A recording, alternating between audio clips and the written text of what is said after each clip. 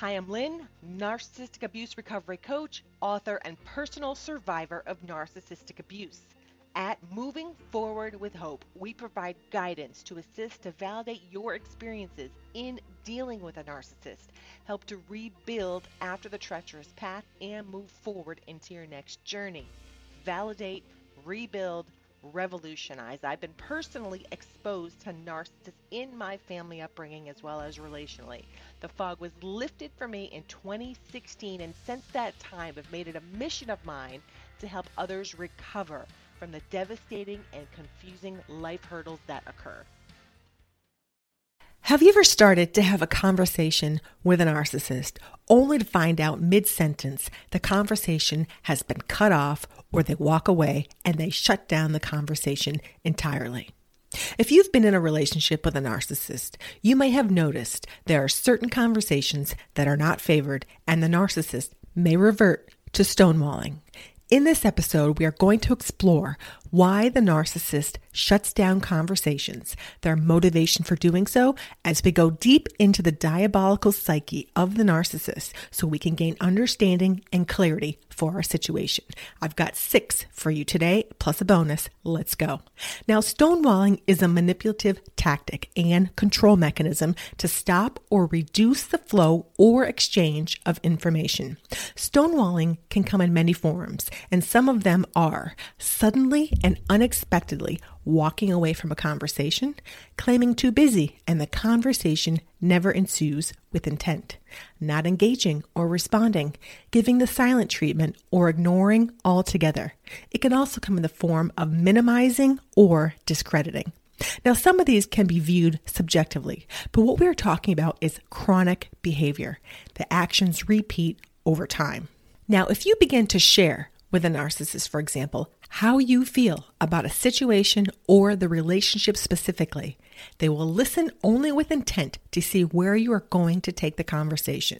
If they can tell you're going to talk about things which may be construed as negative to them, they're going to try to derail the conversation and derail it fast.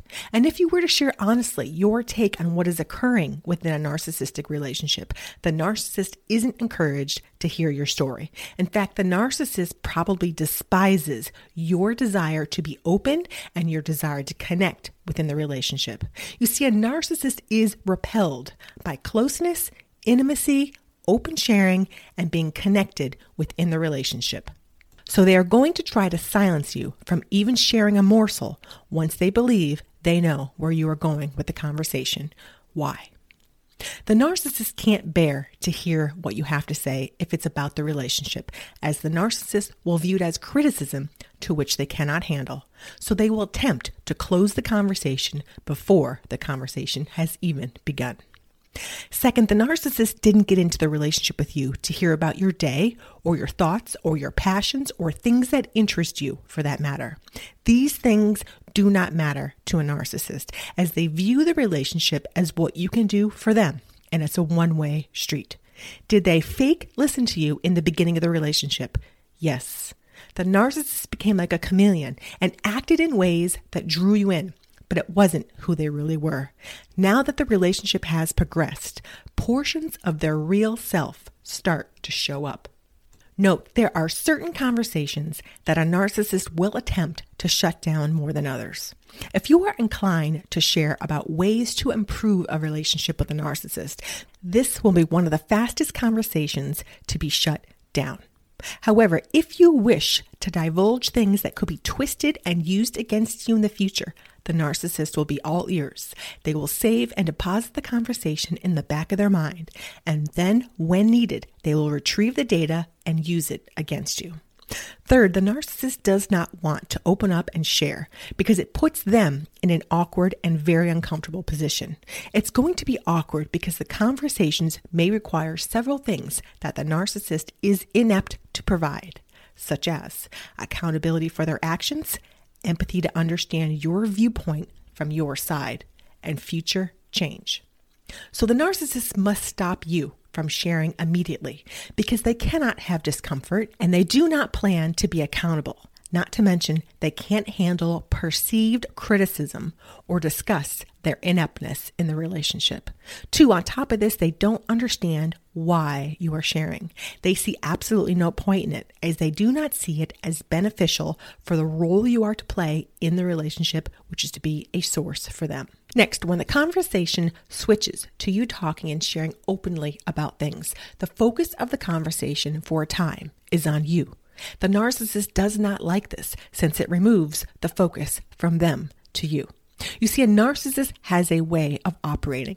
It's not that they have a me first mentality. It's that they have a me only philosophy.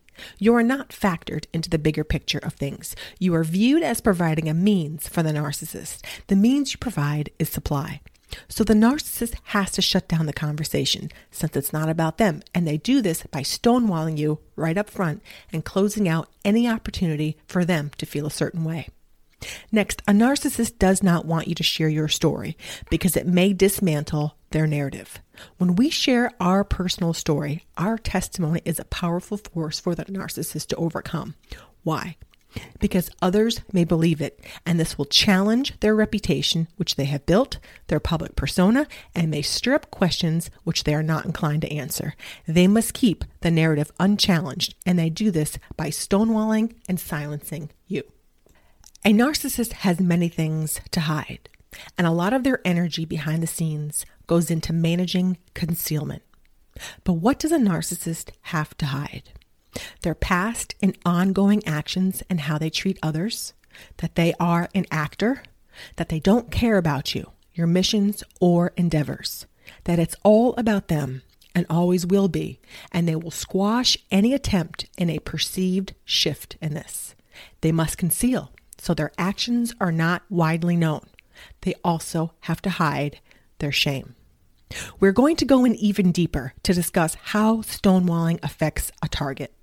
When stonewalling occurs within a narcissistic relationship, it generates a wave of emotions over the target as a result, such as there is an initial shock, which can include a trauma response. Confusion ensues and a complete lack of understanding as to why the narcissist would act in this way. The relationship is now questioned to whether they are on your side or not. Stonewalling takes what was once perceived as a mutually beneficial relationship to now the floor has been removed, and the sense of confusion and loss can be overwhelming.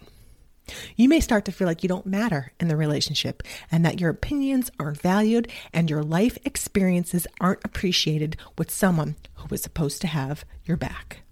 The level of trust has been impacted and there is no assurance it can be restored. There is doubt in the relationship. However, you may still keep trying to communicate with the narcissist at this point, and this is for many reasons, such as cognitive dissonance, the trauma bond, etc., which will open the door to other tactics on top of stonewalling. As a result, you may start to feel alone in the relationship. You may even feel that the other party is now your opponent. You don't wish for the other party to be an opponent, but by their actions and the way they treat you, you are feeling as if it's you against them.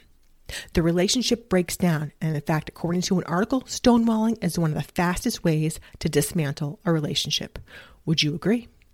The narcissist will use stonewalling as a tactic, which limits information, as they have much to hide behind the scenes.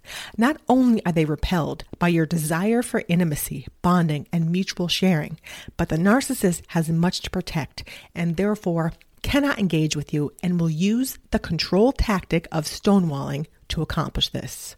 Have you been stonewalled? Drop us a comment, hit the like button, and if you like this episode, you're going to like this one here next. Thank you so much for listening to today's episode. I invite you to also visit our website at movingforwardafterabuse.com, subscribe to our Wake the Elephant YouTube channel, sign up to our email list, and take advantage of the resources we have on our site to assist you in recovering from a relationship with a narcissist, grew up in a dysfunctional narcissistic home, and or want to learn more to propel your healing journey to the next level. Drop us a review if you have enjoyed this episode on whichever platform you listen to. Consider supporting our podcast, and we will see you in the next episode. Take care for now. This is Lynn, signing off.